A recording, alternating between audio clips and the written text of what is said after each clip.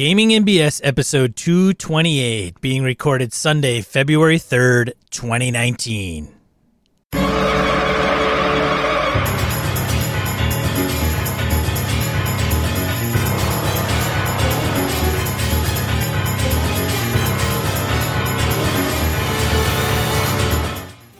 Thanks for joining us. Gaming NBS, a tabletop RPG podcast. I'm Sean. And I'm Brett. Welcome to the show, folks. Welcome back. Glad to have everybody here. How you doing, man? Doing fantastic, Brett. How are you doing? Pretty good. I was, my backyard's a small swamp now because it went from like negative 30 degrees to 40 in the span of 2 days. I wore a sweatshirt today, man. It was crazy. Yeah. I went to the gym and I'm like, oh, I don't need this winter coat. I don't need these winter boots. I could use a raincoat practically because it was everything's just dripping and ugh. I know what London fog looks like. I think I do. It is thick. It is thick out there. My dogs last week were like, oh, it's too fucking cold. I don't want to go outside. And I'm like, oh, look, it's water. I could roll around in that. So I've got, muddy dogs, but what are you going to do? So for those of you that may not be in the Midwest, specifically Wisconsin, we are indoctrinating you into the fold because this is a ritual, talking about the weather. Yes. Well, I believe this happens just about everywhere. The weather is a thing that you're going to talk about all the time. I mean, my wife, a number of my in-laws are from Nebraska. You talk to the folks from Nebraska, and you will talk about weather and corn. That's just how that goes. Oh. I suppose. And everybody's weather is worse than everybody else's. Of course. Yeah. If you talk to someone from Wisconsin, well, you don't like our weather. Wait a minute. Someone from Michigan will say, hey, we had that. No, yours isn't. It just goes up and down. But it's been crazy. Yeah. It's been nuts. Yeah. Other than that, let's see. Nothing getting broke. Nothing horrible happened. Your dog didn't try to drown you or anything recently? No. Dog is just fine. He has some aversion to snow. So during the cold polar vortex, getting him to poop outside was like, hey man, you're going on like 18 hours here, buddy. He's like, I can hold it. I'm fine. It'll get warm. It'll get warm tomorrow. It'll get warm tomorrow. You're not gonna feel good in like another 12. You're going outside, pal. And he would pick the freaking craziest ass place in the world. Yeah, that's dogs for you, man. Oh God. Oh well. Right. There you go. Well, let's do announcements. We're done with that crap. So let's see. We're still doing awesomedice.com, yeah?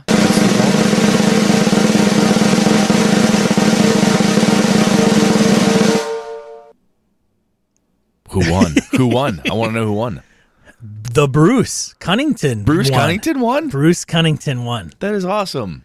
Yeah, for the month of January 2019, Bruce is entitled to a set of free dice from awesomedice.com. Well, they know Bruce is in the UK, right? Do they? They actually would deliver to, and I mentioned this before, quite some time ago, but they deliver. They only ship outside of the U.S. to Canada, Europe, Australia, and New Zealand. Wow. So I would imagine that Bruce falls still within Europe, kinda. Because the Brexit thing? and now we just made a bunch of Englanders mad at us. That's great. Oh, I'm sorry. So, too soon? Maybe. Who knows? Not soon enough? I don't know. I don't know. Oh, hey, let's get into somebody else's politics. Oh, my God. I was going to say, first went to weather, now let's just go into the fucked up political climate we all live in. Anyway, so okay. but having said that, Bruce will be at GaryCon, so he's running an event at GaryCon, so we can certainly deliver it there, or they can ship it there. So I'll reach out to Bruce, make sure we get his okay to pass along. And if you wonder how Bruce won, you sign up at gamingnbs.com to our newsletter, your first name, email address, and you're automatically entered to win. We're going to give probably 2 or 3 more sets out. One will be at the end of February, which is a shorter month. You can also take advantage of awesomedice.com by going and buying dice on their website. And any order over $10, use promo code GAMINGBS, just GAMINGBS, and you get 15% off your order. Very nice. Yes. Cool. So thanks to Brandon for offering that. So let's see, couple of different convention pieces. One, Gamehole Con, if you're interested in coming to that this coming November, or I should say late October, because it's happening on Halloween this year. Late October 2019. Yeah. So first off, check out GameholeCon.com so you can find out dates, times, all that good stuff. But number primary to that even is if you are thinking of coming, their housing has opened up today.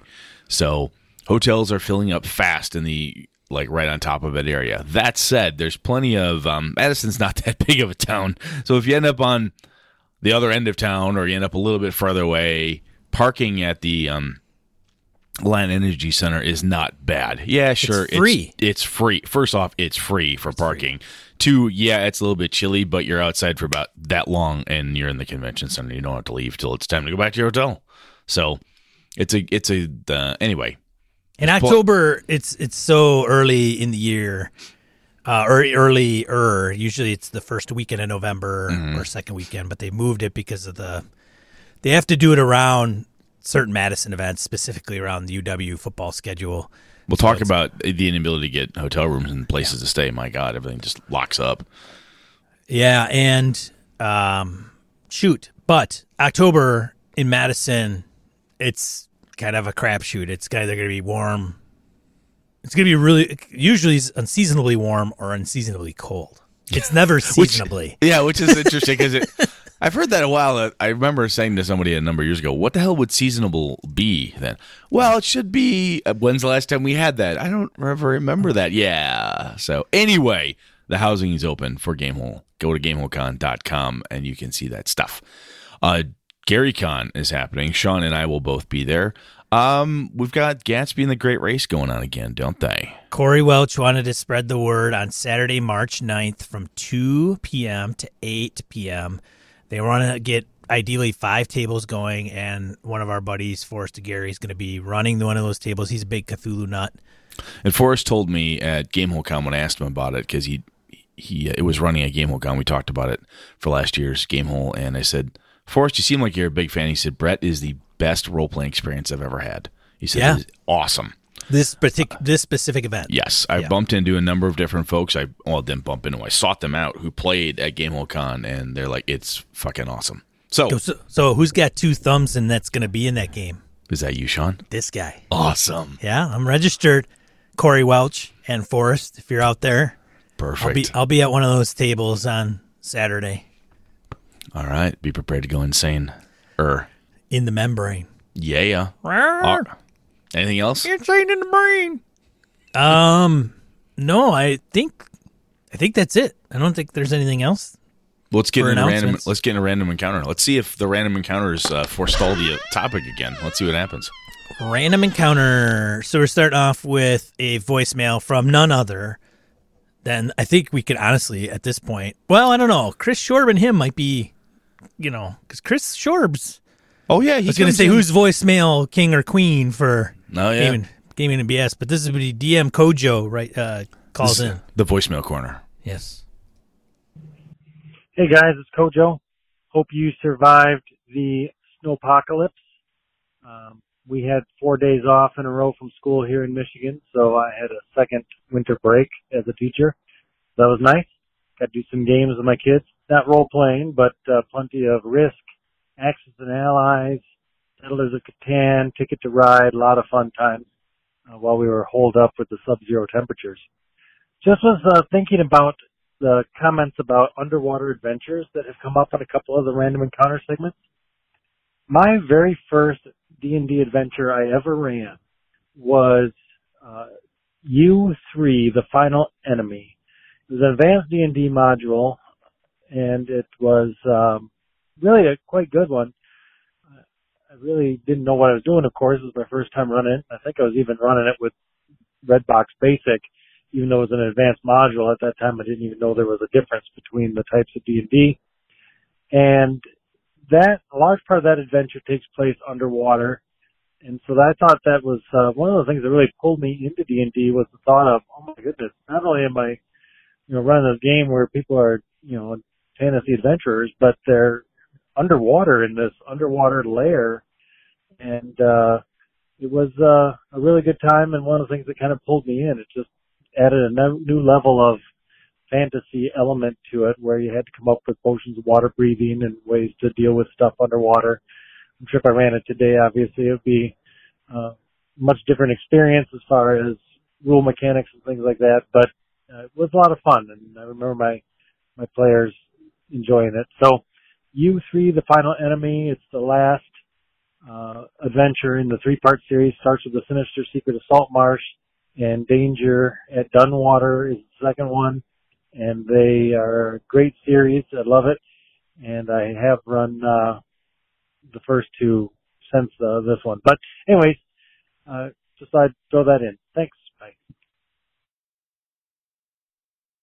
Yeah. No, that's cool. I completely forgot about.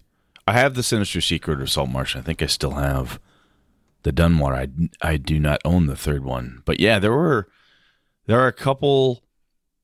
I mean, if you read the AD&D, there's rules for, hey, if you're underwater, this works, this doesn't work, and so on. And there's no way Gary and the lads writing all those rules would have written those rules without the desire to use them. So there are some modules out there that showcase some really cool, just different, some of those different things. There's modules out there that showcase this stuff. That was one of the cool things. Coach was talking about that made me like the Return to the Temple of Elemental Evil that Monty Cook did, because it was very much a D&D 3.0 showcase where pretty much every rule in D&D 3.0 comes into play in that one, if I remember correctly. It's a good way to understand, engage with the system, the way it's built and written and so on. So pretty cool. Thanks, Kojo. Good stuff, man. Yeah, Kojo. Hope you don't have to make those days up at the end of the year. Haha. Summer's starting a couple days later. And we say that because we don't get summer off. Yeah, we don't. That's just bitterness. You can read Corey's. Corey G emails us, "Hey guys, I just wanted to drop you a note and say hi. Hello. Heard about your podcast from stopping by the booth at Gamehole Con and have been listening since. Finally could tell Alex it's paid off. It's absolutely paid off. Finally got one listener from Gamehole Con. After you're done with this, you'll never listen to us again. But hey, we had somebody. They've become a regular go-to in the car when I'm traveling or headed into work, so thank you. Oh, very cool. A little late to comment, but your session on collecting information from your players gave me a lot to think about with the campaign I run. I work overseas for the government, and depending on where they send me, either I can find a group locally or I rely on online platforms. The last time I was in Washington, D.C., I got a group of new friends together and taught them 5e, and I've been playing with them since. We successfully transitioned from getting together in person to an online platform about 6 months ago, and they are still my go-to group for gaming. It's because I was one of their first introductions to the game, I ended up making a fair number of decisions for them in the early days, just in order to get to play as fast as possible. Your podcast gave me the opportunity to think about the assumptions I made back then and encouraged me to collect info about how they want to play in order to make it more enjoyable for everyone. I threw together a quick set of questions I gathered some feedback, and already we've been able to adjust. So thanks. I would have just kept plugging away without thinking about it. Just got my housing for Gamehole Con, so we'll definitely be making the 14-hour trip back. Had a great time this year. He's talking past 2018. My first, both volunteering and playing. So plan to make it one of my standard visits to back to the U.S. Hope to see you there. Thanks, guys. Keep up the great work. Corey. That's awesome. Yeah, that is awesome. Now, one of the things that I had talked to Brett about a little bit, which is funny because now I'm going to go backwards on Corey, is yes. Sometimes, and it's been our experience working in corporate, that allowing too many choices is not always a good thing. It can be. I mean, it's like the art or the science behind surveys. Right. You give a certain number of answers. Too much is too much. Right. But part of me, Corey, would say that I don't think it's necessarily wrong if you just dictate and say, hey, this is how we're going to do this. Boom. I think some people appreciate that to some degree, but I took it the way I did, which I don't think is bad, and I wouldn't probably do it. I wouldn't redo it the way I did it. Oh my God, that's a really ridiculous statement there. But there is something to be said about just saying, hey, I'm going to run this game. We're going to use this to do that. We're going to use this to do this. And then we're going to run it every Tuesday, whatever, and every other Sunday. Well, I think an interesting twist to that, Sean, is that if I look at what Corey's done, he made a lot of decisions at the time, but now, hey, those were assumptions I made. Maybe I should rethink some of those. And that's the height of foolishness, right? Is you're like, well, the decision was made. We're going to use Roll20. Roll20 is sucking. It doesn't work for half the people. It's really falling apart. Or, hey, we're trying this. And I'm picking at Roll20 because I can't think of another one off the top of my head. Or, hey, Google killed their Hangouts. We can't use that anymore. You'd be stupid not to learn. If you've got a group of people that can't use a platform for whatever reason, hey, how about you change that up a little bit? Especially if they're people you want to play with and you enjoy playing with. So having all the things that Corey did in the past, letting him think about those assumptions he made then, and then encouraging to challenge those assumptions and change it up for the next time to make things better. That's solid. Yeah. Well, and I think with me. Looking how we're starting, so we're doing session 1 this Saturday, officially kicking things off, hopefully. And looking backwards, because I don't do this every week. Like, I don't start a new group every week or every month and say, okay, this is a new group and we're going to do this. Oh, and the last time I did this didn't work, so I'm going to nix it. Yeah, that's a good point. We don't, unless you are fortunate or unfortunate enough, I don't know which it would be, to start new groups regularly. That doesn't happen that often. No, so you got one. Some of these things are going to have to ebb and flow. I mean, some of the stuff we're maybe even using may not even be around the next time I run an online game. So going back to Roll20, had I known that the voice and video sucked so bad, I wouldn't even I would have just cut to the chase and said, okay, we're not going to use that. We're going to use these other two, vote on one. Versus even just making it an option. So it's kind of trial by fire at times. Oh, cool. Good stuff. Corey, thanks for listening, man, and good to see you at Gamehole. Be great to see you there again. Yeah, that'll be cool. All right, so who's up next? We got Matt Bonhoff. Salutations, Masters of BNS. I have a couple of topic ideas tied to a crest for a plug for you. Oh, my gosh. First, I'd be interested in hearing you two talk about how to be an adversarial GM without being a jackass. This goes against common gaming wisdom, where adversarial GM is the binary opposite of the cooperative GM that's a fan of his players. But I think it's more of a continuum. Normally, the GM has ultimate power in a game. An extreme adversarial GM who wants to win can set up impossible scenarios, the classic rock falls, everybody dies. But with some reasonable restrictions, a more moderate adversarial GM can create exciting, intense games. These restrictions can be self-imposed, or some games provide mechanical restrictions for the DM or GM. The D&D's challenge rating for balancing combat are an example of this. Mouseguard has more rigid rules for regulating GM power. My buddy refers to this as the asshole box, a set of rules that allows the GM to be as much of an asshole as he wants and still provide the players with a reasonable chance of success. Second topic idea, games that are designed with a very specific story. Lady Blackbird is a prime example of this, I think. Lasers and Feelings is another good example. They are, in some ways, adventure modules with a game specifically designed to fit them. They're usually easy to run, great for con games, but have limited ability to support long-term play. There can be some flexibility in where the story goes, but they can also be very railroady too. Choo-choo! Damn, sorry. Railroad smoke. Now for the plug. I just released The Mice Men of Mirwald, a mashup of Lasers and Feelings and Mouseguard. It features both the asshole box and a built-in story. Whether or not you feel like using the topics in the show, I'd appreciate having the game mentioned on air, since I know you do that kind of things for loyal listeners. Link in the show notes to his drive-thru there for The Mice Men of Mirwald. Cool.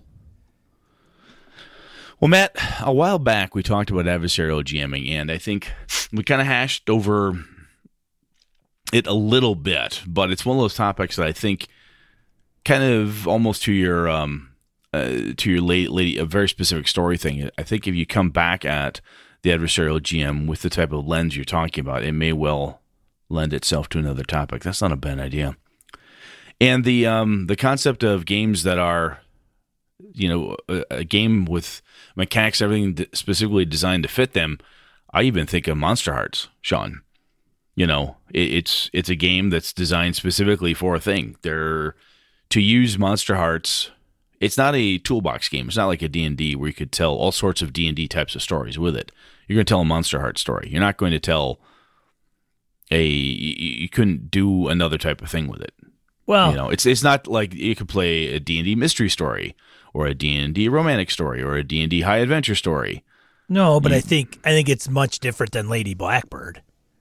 Lady No. Black, I think so. I haven't played Lady Blackbird, but even is it Lady Blackbird? Lady Blackbird it has a specific storyline, what's happening, and you go through it. Well, Monster Hearts is different because I didn't say they're exactly the same. I said they're similar insofar as that it has a specific type of story it wants to tell, and the rules are specifically for that.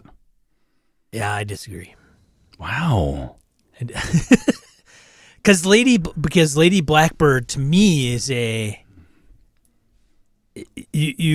there's an objective. Yeah. With Monster Hearts, there isn't until the adventure is brought forward by, I don't know if it's called the Game Master, but by the Game Master, whoever's running the game. Okay. Because it's powered by the Apocalypse. So it's no different than Dungeon World. The only difference is it takes place in modern day and everybody plays Horrible teenagers. horrible teenagers that Monsters. could be monsters, yeah, like Yeah. Vampire or whatever. So Kev could stand at the table and say, okay, this is what's going to happen. Where Lady Blackbird, I think, is very, very defined box. What's even more defined, yeah. Yes, But yeah. you still play within the box. Yeah, but then you don't play Monster Hearts and say, I'm going to be a mecha warrior that goes into space to fight Xanthar. you wouldn't do Like- that in D&D either. Sure you can. Well, then you can in Monster Hearts too. No, you can't. Why not? Because it's not designed for that. You can't play it unless the rules allow it. You've told me this. These are Huh. things I know. See, I think your argument for making that happen is you just saying, "Well, yeah, you can," and no, you can't. That's what I think your argument is. That doesn't make any sense to me. I know. I'm picking on you. Because Dungeon World is fantasy, Mm-hmm. right? So I think you have to almost you have to scale it from Monster Hearts to Dungeon World to D&D, right? That's kind of a spectrum. Where Lady Blackbird, I don't think is on the same spectrum. That's just me. But I haven't played Lady Blackbird. I know it's very defined in that you're supposed to go along this particular line. It's interesting, though. It's definitely, I think it's a topic-y type thing. It's one of those pieces that I think, to do it justice, you and I'll have to do a little bit more reading and research into it, though. Yes. Otherwise, we'll be totally off the cuff as we are right now, and one or both of us will be wrong. Wow. Mostly you. All right, Matt, you've got us talking, so it's going to show up. Yeah, Matt. Thanks. Way to go, jerk. Now I gotta come up with tactically arguing with Brett to prove him wrong and understand the error of his ways. Good luck with that. Let's move on to the main topic. That's about right too. Oh, are we at the main topic already? Yeah, we are. Oh man, let's do that then.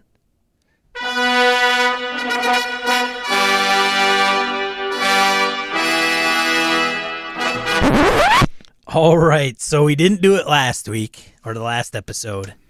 No, we got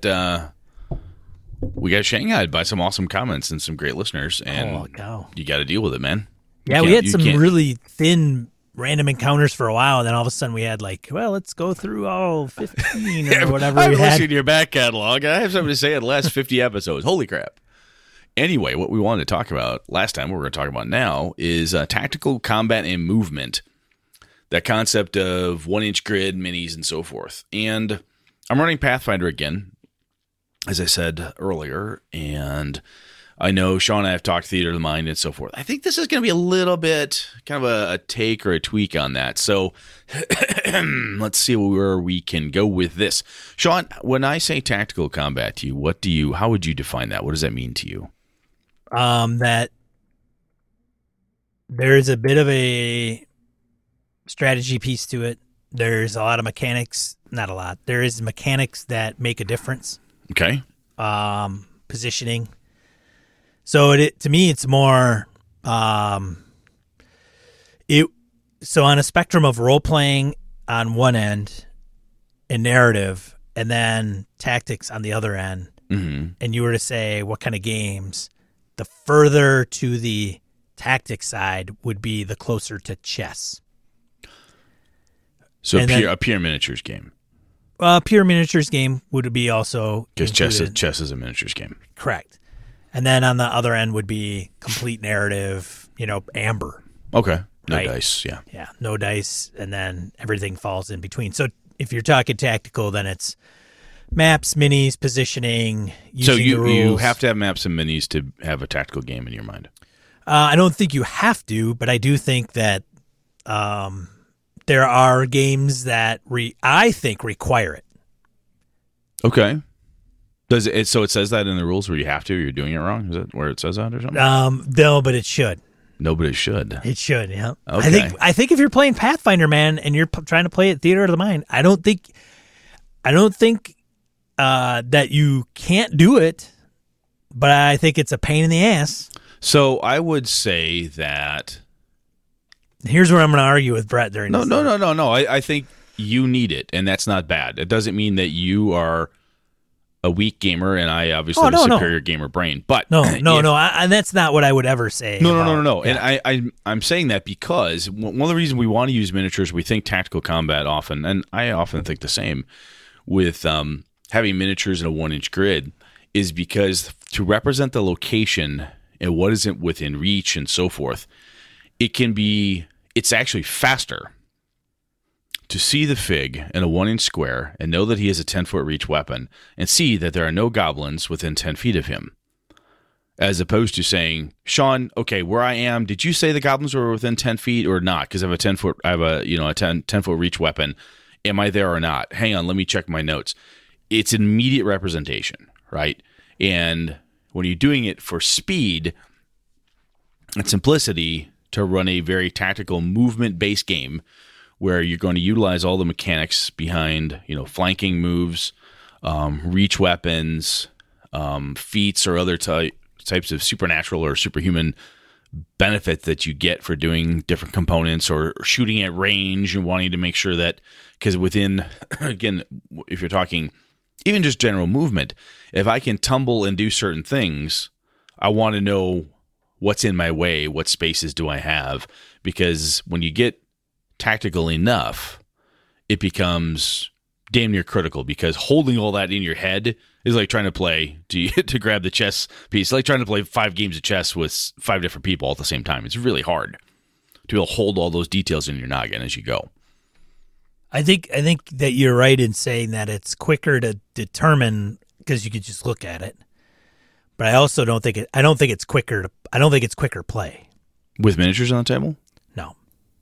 If you wait, so you're saying playing a tactical game with miniatures on the table is just as fast as a tactical game with no miniatures on the table? Well, I was thinking. I don't think I. No. Maybe. I don't Because know. that's what I'm trying to say is, if I'm playing Pathfinder with minis, Yes. my combats will be faster than if I try to play it without minis. I disagree. Why? Because I think people freeze at the table and they don't know what to do, and then it's right in front of them, and they have to figure out where they're going to move their guy and why. So why do you have to have minis for tactical combat? If for you tactical combat's faster without minis? So I would use a looser approach to tactical. So you would do more of a D&D 5e, or it's within short range, long range. Take the grid off. You and I've talked about that in the past, where I used a little brown butcher paper style with minis, and you move about so far. You use a looser style of representation as opposed to the 1-inch grid. I would say yes. That's what I would do for sure. So I think I would absolutely say that when you break it down and you go, hey, Sean, where my guy, how far away am I? You're this far away. Okay, I got reach. Can I make that? Blah, blah, blah. Okay, that dialogue is faster when you have a miniatures, because the dialogue doesn't even have to take place. Your miniature is there. The creature is there. Mm-hmm. That's it. Like, you either have reach and you can extend past the 5-foot square or not, period. So that component is fast, quick, and determined. I think the problem comes in to, okay, Brett, if I'm doing Theater of the Mind and I say, yep, you're 30 feet away. Mm-hmm. Okay, great. From the big bad. Great. Okay. I'm going to do this. So making that decision is easier. You could even say, well, what's around me? I could say, yep, there's a rock here, this there, bush there, tree there. And you could say, okay, I'm going to do this. I think when you put a miniature on the table and you see that, then I think it becomes, I don't know where to move. I think then you got other people that are like, you should move over here and you should move over there. I think for some players in some games that is true. The other thing that happens is I say, how far I'm away from, the big boss monster, and my game master says, hey, you're 10 feet. Great, I charge him. Okay, you cross through 2 other goblins and they get free attacks. So you're like, whoa, you never said, well, you didn't ask. You just asked how far away you were from the bad guy. You didn't ask me, or you didn't notice, or I forgot to tell you. So... Well, that's miscommunication there. Yeah, but that's theater of the mind. It is. That's the biggest drawback to theater of the mind is miscommunication and placement of where things are. If you're trying to get down and gritty, dirty in combat, the more detailed, the more reach involved, the more I can do 6 things over 10 feet and then do. Theater of mind gets trickier. I agree. Yes, that is absolutely a pitfall for sure. I think that if you flex the muscle of using tactical combat with a grid, with a 1-inch grid, or a hex if you're using hexes, if that's your poison, in moving the miniatures, you can get good at it. And if you're playing with a gamer who's a complete fuckhead and insists on telling you how to move your miniature, I would strongly suggest either smacking that other player or finding some other way to tell them that you do not appreciate such things. But that's just a dick move. Yeah, and that is true. I mean, I don't want to blanket statement the fact now people are like, now Sean's doubling back. I'm not doubling back. I still stand where I am. But you're right, Brett. There are people that when they're running miniatures and they're playing a more tactical game, and you've got the grid and the miniatures and the terrain and the big bads and all that other stuff, you can have characters that absolutely knew their shit. They are going to go up to the board, they're going to move their stuff, they're going to roll their dice, and they're going to call damage, and it's going to be very quick and swift. I don't find that as the majority. Well, yeah, what's interesting is that one of the things that we've talked about as far as like being a good player and coming to the table is your character and all the different powers and feats and such that your character has.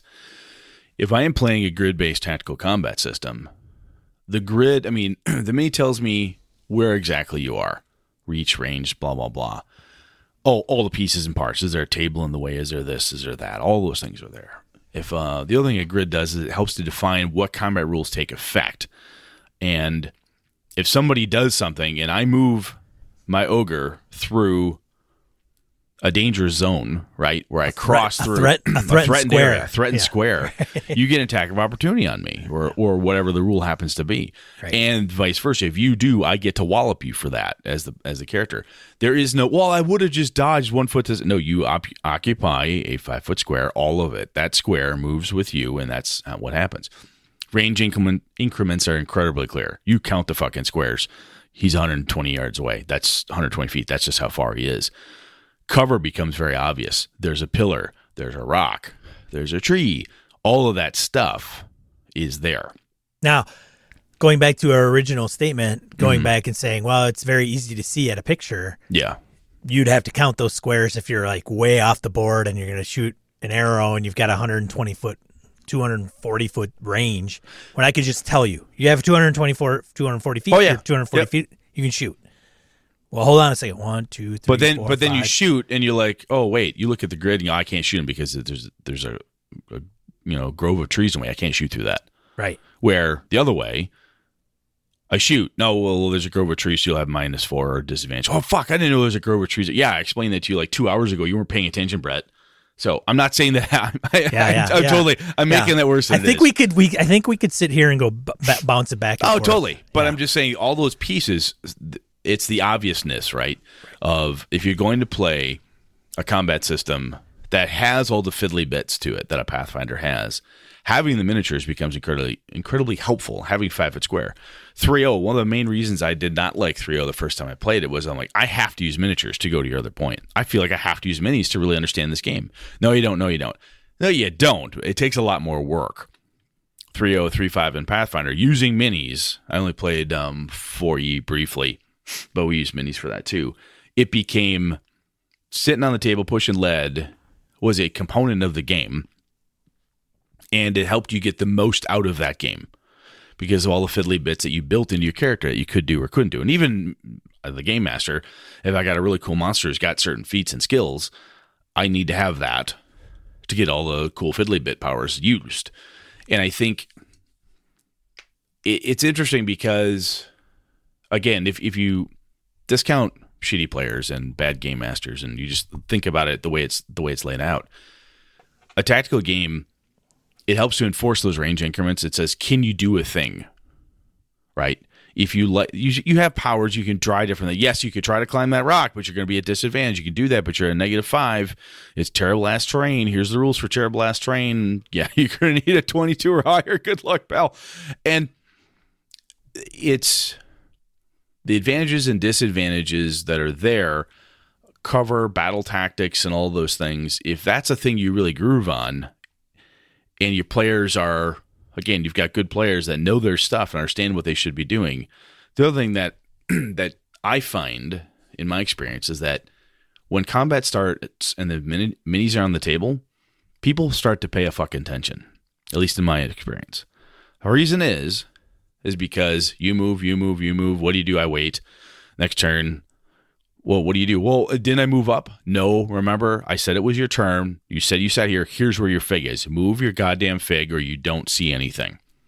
There is a, look, this is where you are. There's no backtracking. Your figure is here. Get off your ass and move your fig, or ask Bob sitting next to you or Dave or Jen to move your character for you. You know, in a tactical game like that, passivity in battle is just, it's the death, right? Well, I don't know what's going on. How do you not? There's 6 slots, a goblin, a dragon, and a lich, and an iron golem all on the table, and you, what's that thing? Are you fucking kidding me? You know, I have found, especially when I play with kids, that figures are very engaging. As far as they suddenly stop fucking around with making dice towers and being goofy, kids will immediately focus on the action because there's figures on the table. Oh, shiny. Shiny, yeah. And you get to move stuff and things happen and you knock things down and the bad guys come off the table. So, well, now, there is I could see where there's a physical component that keeps somebody's attention. Yeah. Where if it's in their brain and their brain's running all over the place, then maybe not so much. Yeah, and is it the be all and end all? No. And some people are listening to me going, I don't fucking care about any of that, which is totally fine. You know, it's not for you, and that's totally fine. The other thing that I have found is that when you use tactical combat and you have stupid mistakes are glaringly obvious. So I have a dumb monster. The dumb monster does a dumb thing. He's mad at the ranger. He charges past both the fighters. They both get attacks of opportunity on him. Of course. It's a bullet. It doesn't care. It doesn't care. It's a stupid monster. It does stupid things. So they can feel really smart because they set themselves up so that the creature charges between them. Stab, stab, stab. Ha, ha, ha. Died before it even got to the ranger. On the other hand, when the player says, I move here. Really? Good. I have 15-foot reach. Oh, shit. I didn't know that. Wham! The giant clubs you. Fuck. Mistakes. Look, you move here. You have no choice. You must go through this path. The movement rules are X. You have to do this to get from A to B or whatever. Unless you've got something to mitigate this, you're going to get smacked upside the head. So tactical decisions, which can, to your earlier point, lead to the gridlock, if you will, speaking of grids, where people lock up. What's the most optimum way to move from point A to point B to dodge out of the 15-foot reach of the storm giant or whatever it is? You know, you can get kind of overly noodly, but good and clever battle tactics and bad battle tactics are glaringly obvious when they're on the table. I've played Warhammer Fantasy Battles before. When I fucked up and you made your move, you wheeled your little covey of ogres around, like, yeah, I got him. And you turn the dwarves smashing your side, like, oh yeah, I forgot that whole phalanx of dwarves was there. I can't believe I forgot. They're sitting right there and I missed it and crush. It's kind of, like I said, part of it might be the action figure kid in me from back in my G.I. Joe Transformer days when I was a kid. You know, it's just really cool. But having the figures, there is like I said, the really good combat tactics and even the bad things become very obvious. And for me as a game master, it also helped me have my dumb monsters act stupid. Because it's a suboptimal thing for them to charge into the to the Ranger. It just is. The Bula should never. It's suboptimal. I would attack the Dwarven fighter and then the human fighter and then get to the Ranger. Why would I go? Oh, the Ranger's been the one hitting him, and the others have reach and Just it made sense at the time, so he does a suboptimal thing and he gets killed for it. It's a dumb monster. That's what they do. Yeah, they are, and that's the way it should be played anyway. Yeah, it should be run. But I think, there's no argument with that. It's funny how the game started out based off of chainmail. We never used the miniatures until 3.5 or Pathfinder, which is people go back and go, well, that's the origins of the game. It's kind of that's what it's kind of the deal. I mean, that's why I use miniatures and Yeah, I never had minis when I was a kid because we couldn't afford them. If we could afford the books, we bought the $15 or $20 book. We didn't buy $20 miniatures, which none of us had paints for. Or you had one. Like I have one miniature for my one guy that I hope that survived a 3rd level. Yeah. So I have the same Gnomish Illusionist mini that I have, and that's the only one I have. So he's also Falkor the Mighty too, because it's the only mini I've got. That's right. Yeah. Good times. So, Brett, are you in favor of the more tactical approach? So all of this said, what's been interesting to me is when I look at it, and the players I'm gaming with right now really, really like it.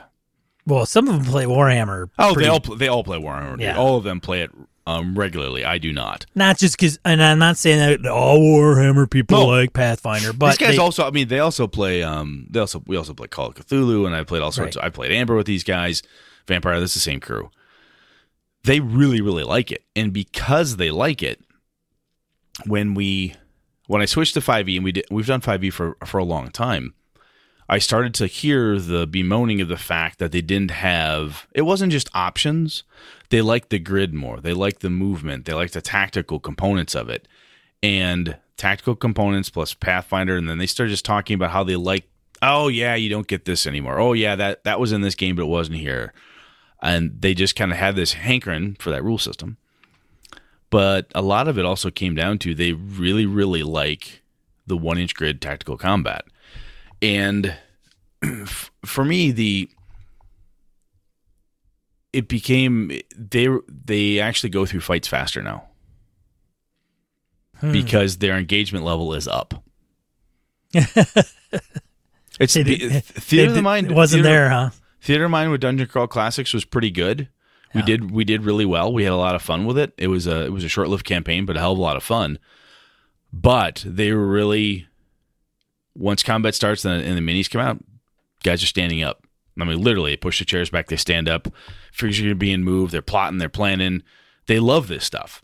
They really, really like it. When it's done, and they're talking to the village people, they're talking to the Korra that they met in the wilderness, they're talking to this dwarf, they're trying to investigate this problem. It's all narrative.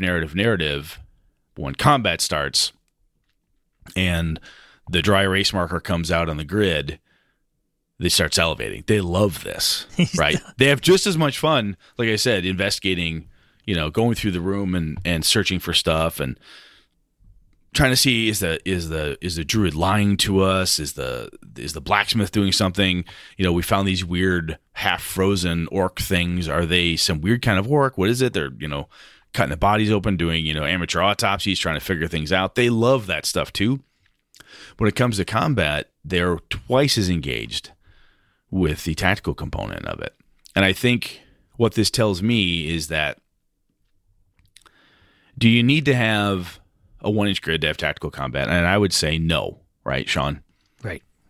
But if your players like tactical combat and you don't mind it, if you enjoy it, I'm having fun with it. It doesn't bother me one way or the other. I'll do it. You still haven't answered my question. I'm sorry, what was it? What are your thoughts, man? Do Yeah. you, Brett? Yeah, it's fine. Okay. I'm neither one or the other. Okay, because you've been saying my players love it. My players love it, and I'm having fun because of it. Okay. If they were dicks about it, if they couldn't stand it, if they wouldn't get it, if they wouldn't read the rules, didn't pay attention, if every time we had a tactical combat, I had to walk them through, I'm like, God fucking damn it. Come on, Dave.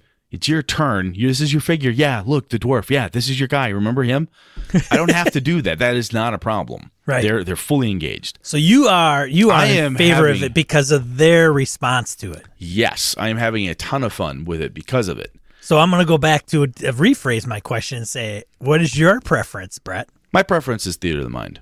Okay, now let me back up even a portion of that. Mm-hmm. Is your preference theater of the mind as game master, player, or both? Both. For both. Okay. Yeah. See, I wanted to get to that root because I know that's your jam. Yeah, it is. I prefer it. Yeah. But more than that, I prefer that my players are having fun. I can understand that. Because if I'm the only one at the table having a good time, that campaign doesn't seem to last that long. It's just people get cranky. It doesn't work. Well, it does work both ways, though. I mean, you could have 4 or 5 guys at the table that love miniatures, and you could absolutely loathe them, and you're going to have a problem. I have a preference. I don't have a hatred, right? Right. I don't loathe it or whatever.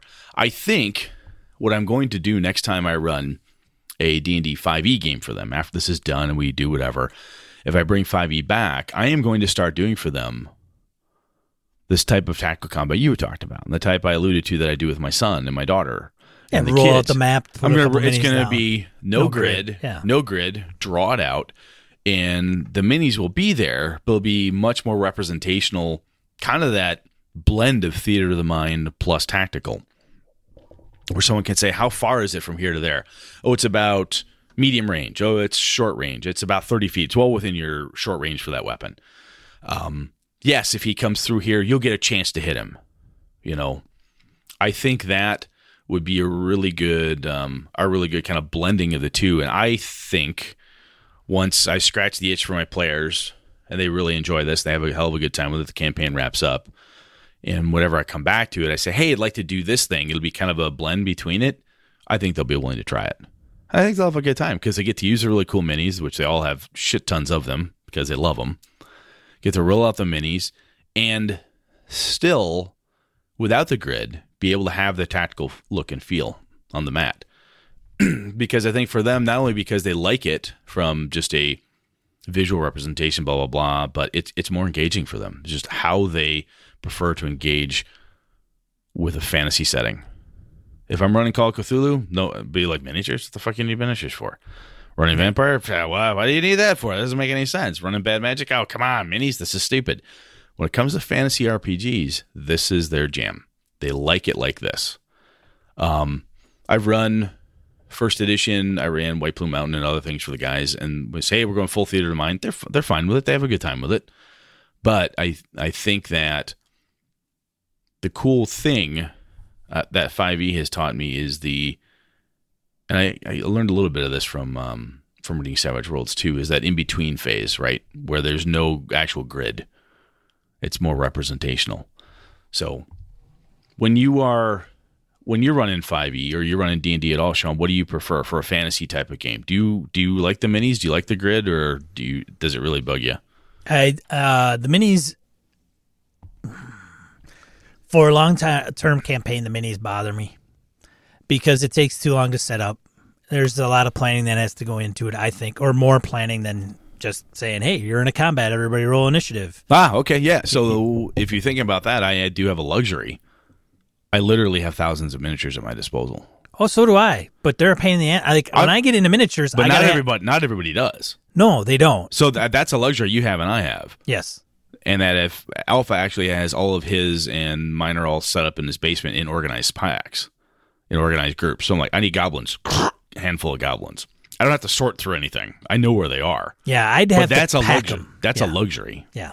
Well, and having to drag them around and saying, oh, I forgot the boule. Fuck. Yep. That blows. Got to throw in some stupid, here's a little Nerf football. That's the boule. All right, everybody. It's just, that's pretty cool, huh? Go with it. Don't bust my chops. But anyway, I'm sorry I cut you off there. Yeah, I think it's just, I used to play, I've got tons of D&D miniatures. I used to play the actual D&D miniatures game. And I used to buy them by the case. And so I've got miniatures coming out of my ears, and I don't use them. And I like to. I used to use them for Pathfinder. Yeah. But it's just, if I have to do that, I got to go through encounters and go, okay, I need 5 of these. I need 6 of these. Okay, I need some humans. I need some other looking things. I mean, I even did it for Star Wars when I play the Star Wars tabletop. Okay, I need some stormtroopers. I mean, that's a little bit easier because you just put a shit ton of stormtroopers in something that's very, maybe some of these races and some of that, and just put it in a tray and you could be fine. But when you're talking about D&D and there are tons and tons of creatures, man, and I always, if I've got the miniatures, I don't want to put something on the table that's not representative. I don't want to have 6 kobolds when I should have goblins, if you've got them. Yeah, exactly. That's maybe even not too bad. I mean, that's, at least you're getting into the smaller figs. I hear you, though. Okay, I'm going to put my little D6s out there, or my little token white gem things, and put those out there. No. I used to hate, my first thought about minis and that type of tactical combat was I run very off the cuff. I know what's going to happen, generally speaking. I decided, though, that last time they had 2 slots they had to deal with. And they're like, holy shit. Well, I happen to know about that ahead of time, saying, hey, this could happen. So I packed my 2 slot minis that I have. Yeah. Great. They also ran into something like, fuck, I need an extra. I can't remember what the hell it was. It was an ogre. I didn't bring any of my ogres. But, lucky me, Alpha's got a tray. Alpha's got shelves, literally shelves. He's got shelves in his basement that I just reach over, grab an ogre, throw it on a table. That's a luxury, because if you're an ad hoc game master, and if you want to have as authentic of a miniature experience as possible, as you and I are talking about, and you don't pack the ogres, you feel like you may feel hamstrung, like you got one arm tied behind your back. Like, I can't pull out the ogres because I forgot them. Right. I do know some guys that when they travel with miniatures, they bring X number of small, mediums, and large style, right? Humanoids. Yep. So you can say, this one's big enough that this ogre could be a giant, could be a this, could be a that, because it covers the right base size. This goblin could easily be a kobold if I needed it to be. So you can get a little gray area with some of that stuff. But I shouldn't say the only reason, but it's incredibly helpful to me as an improvisational off-the-cuff game master that where I am gaming, there's a fuck ton of miniatures available to me at a moment's notice. Yeah. So otherwise, I would be stressing theater of the mind because I couldn't do it the other way. It would be much harder for me. I'm still more intrigued about how you are fitting into that group, because I've known these guys for almost 30 years, dude. I know that piece. But the thing is that those guys, if they are grokking Pathfinder and they're grokking the miniatures pieces, they are going to know, and they should know, like, all the moves that their characters can do. Yeah, and the cool part is I don't believe in game balance. Well, I understand that. So, which means you can throw out higher CR level creatures, and and I drop feats and weird ass shit, and this thing has an ability that isn't written down anywhere, but it has chain sweep, and chain sweep means that it can swing its chain in 20 feet in a complete 360 circle and trip everybody DC 15. So the chain sweep and all that is made up off the cuff by you. Yes. So they if they go, okay, that's cool, then great. I know players that are like, that's a bunch of bullshit. It's not in the rules. Exactly. So that's the marriage component, right? Is they like how I game master. They like my off the cuff. They know that I'm not out to get them. They know that balance doesn't matter to me, and they know that they need to game smart, and that if they do something stupid and stick it out, they might get the fuck beat out of them. But they also know it's Pathfinder. It's harder than hell to kill somebody. But I think that is a rarity. Like, I don't think anybody... I think a majority of people that are going to run a game, and the game master's like, well, I'm more theater of the mind, but hey, I'll go with, their Pathfinder, preference. And then you get into that dynamic where they are all about, crunchy, like I move here and I get flanking, and you're like, yeah, it doesn't work with this guy because of X, Y, and it's not outlined in a book. There's people that lose their shit over that. Yeah, some people would, and I think that goes to some of our earlier conversations when you have to... I know that's the kind of game master I am. So if you're going to join my group for the first time ever, I'm going to explain this to you. This is what I do. I do shit like this. He cheats. Yeah. And if you don't like that, you're not going to have fun. Because I'm not going to change. Damn. It's just, that's how I like to run, and I have a good time with it, and the people that enjoy playing with me have a lot of fun. It's not that I'm so old and crusty, I'm never going to change my ways, but there's It's a kind of a fundamental form of how I've learned how to game master, and this is just what I like to do. And I think, as we've said, hey, this is how do you like to play? I like to play everything by the book. CR is exactly everything by the rules, no variation. Okay, you will not have fun playing at Brett's games. Fact. I'll tell you that to your face, and I'll say you probably don't want to play with me, man. Oh, I'll try it. Okay, I'm just telling you, I'm not going to change for you, but if you're willing to try it, great. Give me a good college try, and I'll ask you at the end of the session, did you have fun? If you don't, and you want to bail, I swear to God, no hard feelings. I'll still love you. Go game somewhere else. I don't care. I think that's just because the group I have, I've known for a long time. And again, we've had our ups and downs over the last 25, 30 years. But at a certain point, they know who I am. They know the type of game I'm going to run.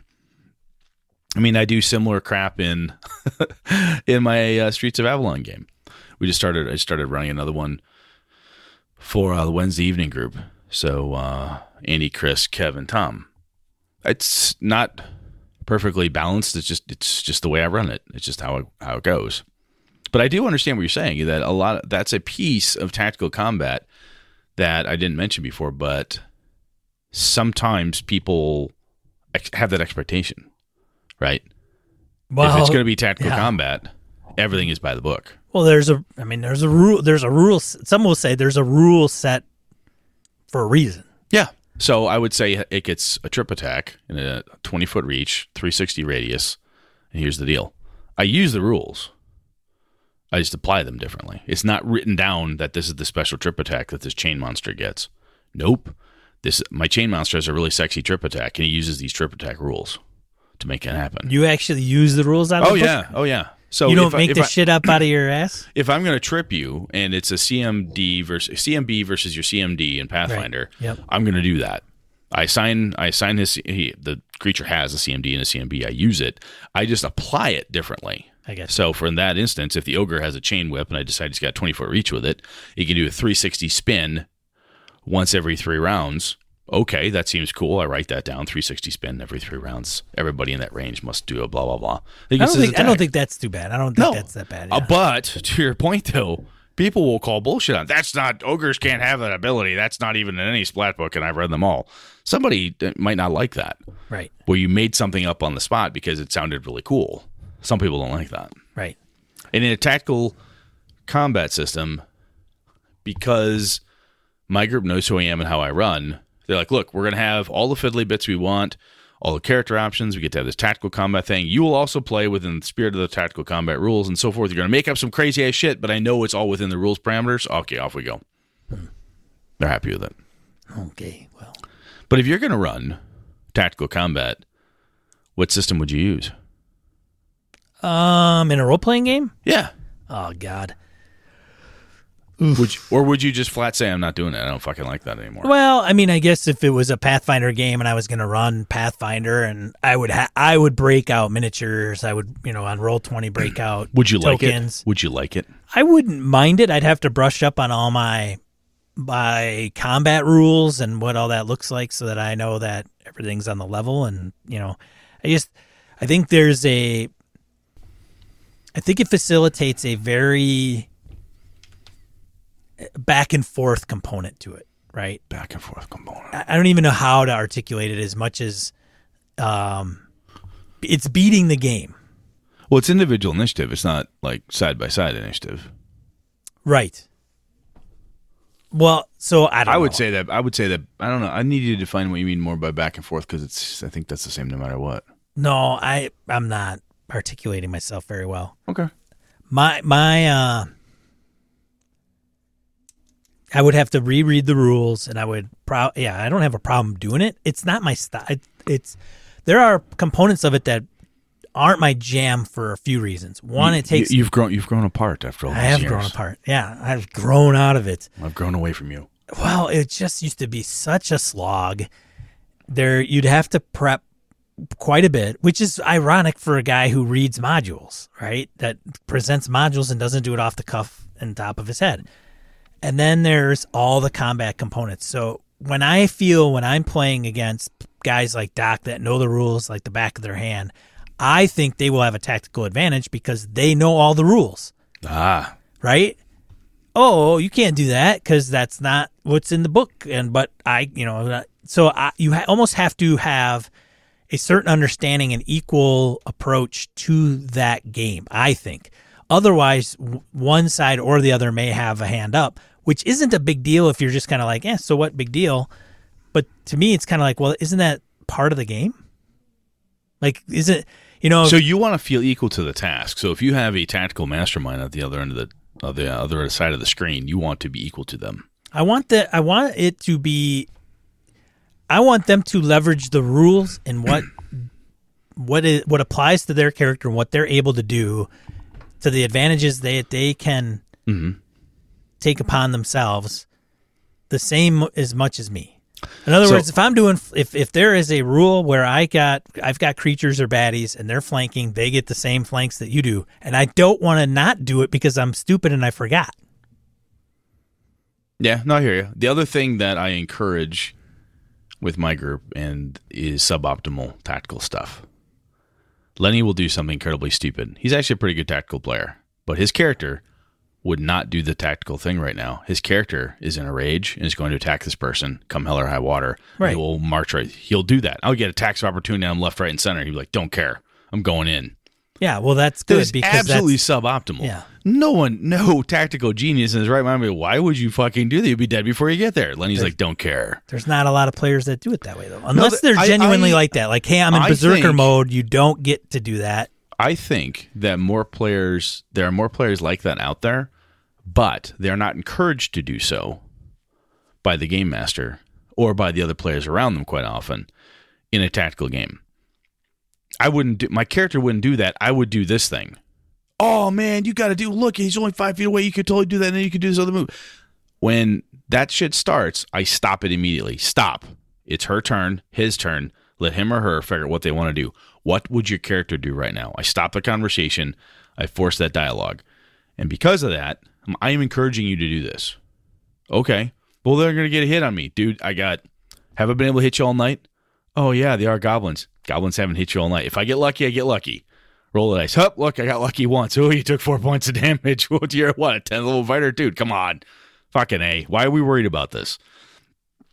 By encouraging people to do suboptimal things in a tactical game, you get some of the more cool narrative pieces in my mind. And I think that's important. And I think there's more people out there who'll do it. They just have to be encouraged to do it.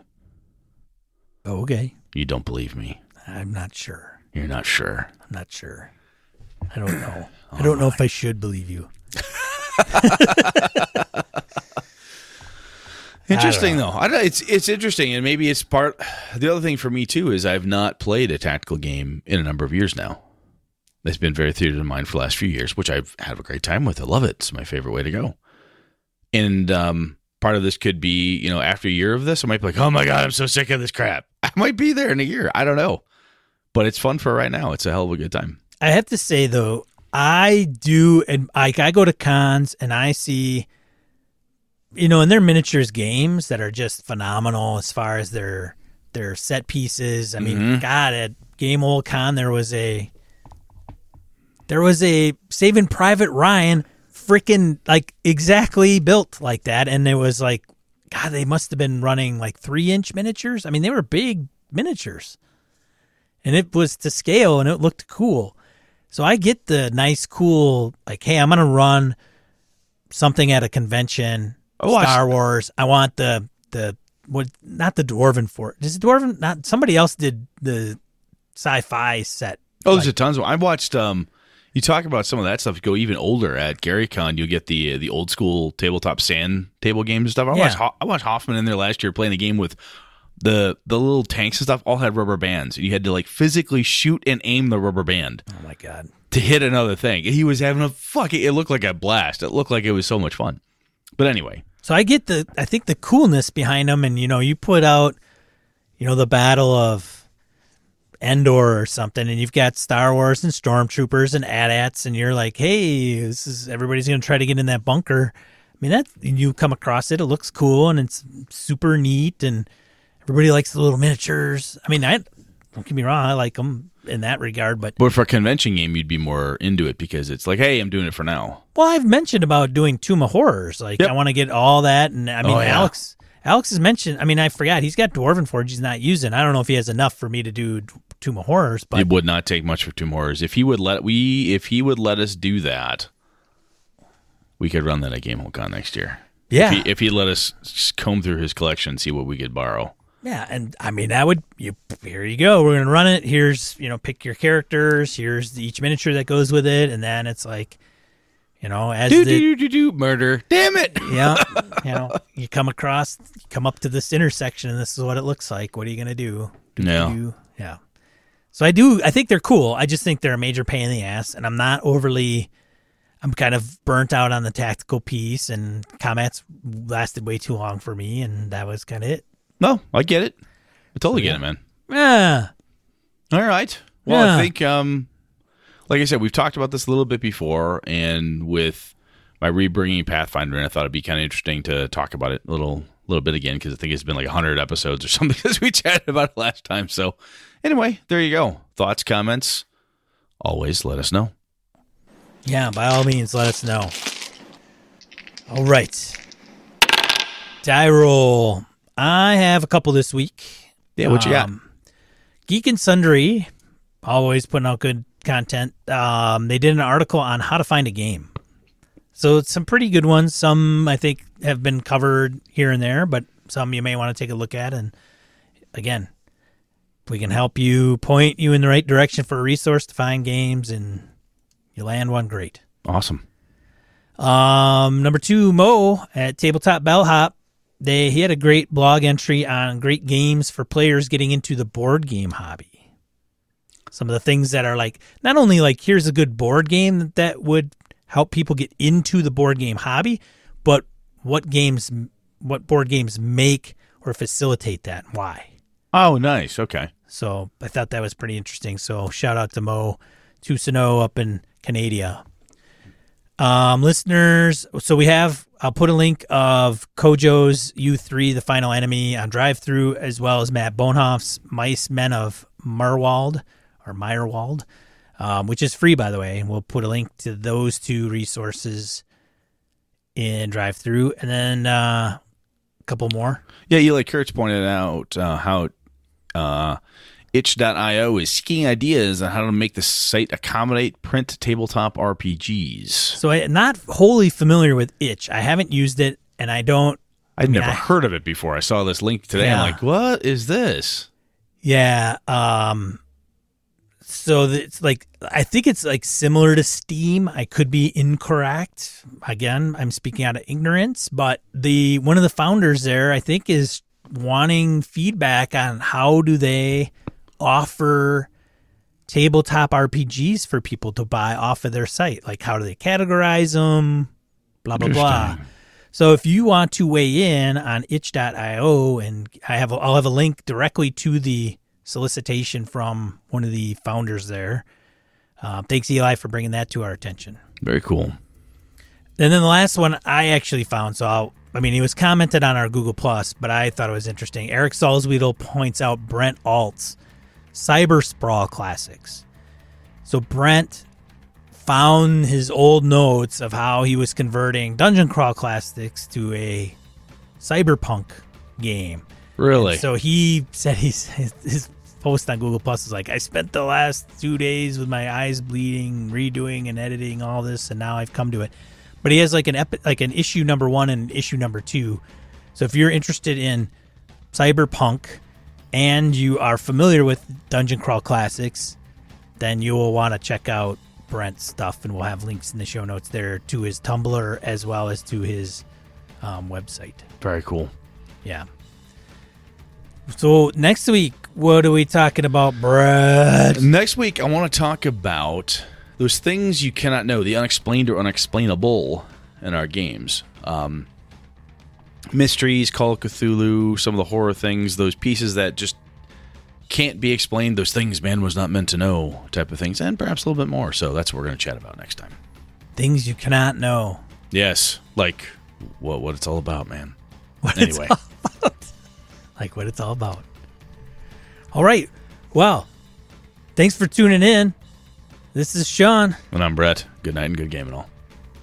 This episode of Gaming and BS brought to you with the help from the following BSers. Hawk Sparrow, Andy Hall, Corey Wynn, Graham Minor, Larry Hout, Mark Tasaka, Pure Mongrel, C.W. Mellencamp, Chris Steele, Ron Bishop, Thomas Hook, Wayne Humfleet, Craig, Brandon Barnes, Laramie Wall, Dan LaValle, Jason Hobbs, Guy, Roger Braslett, John Hammersley, Old School DM, Perry Besor, Michael Dinos, Jim Fitzpatrick, Christopher Gray, Bruce Cunnington, John Coward, Corey Gonzalez, Eileen Barnes, Robert Nemeth, Maurice, Niall Diamond, Angus, Howard Bishop, Stefan Dragonspawn, Mark Anthony Benedetti, Eric Salzwedel, Chad Glayman, Finnulf, Mirko Froelich, Lord Tentacle, Joe Swick, Curtis Takahashi, Josh Wallace, Kevin Lovecraft, Andy Olson, and Tony Sugarloaf Baker.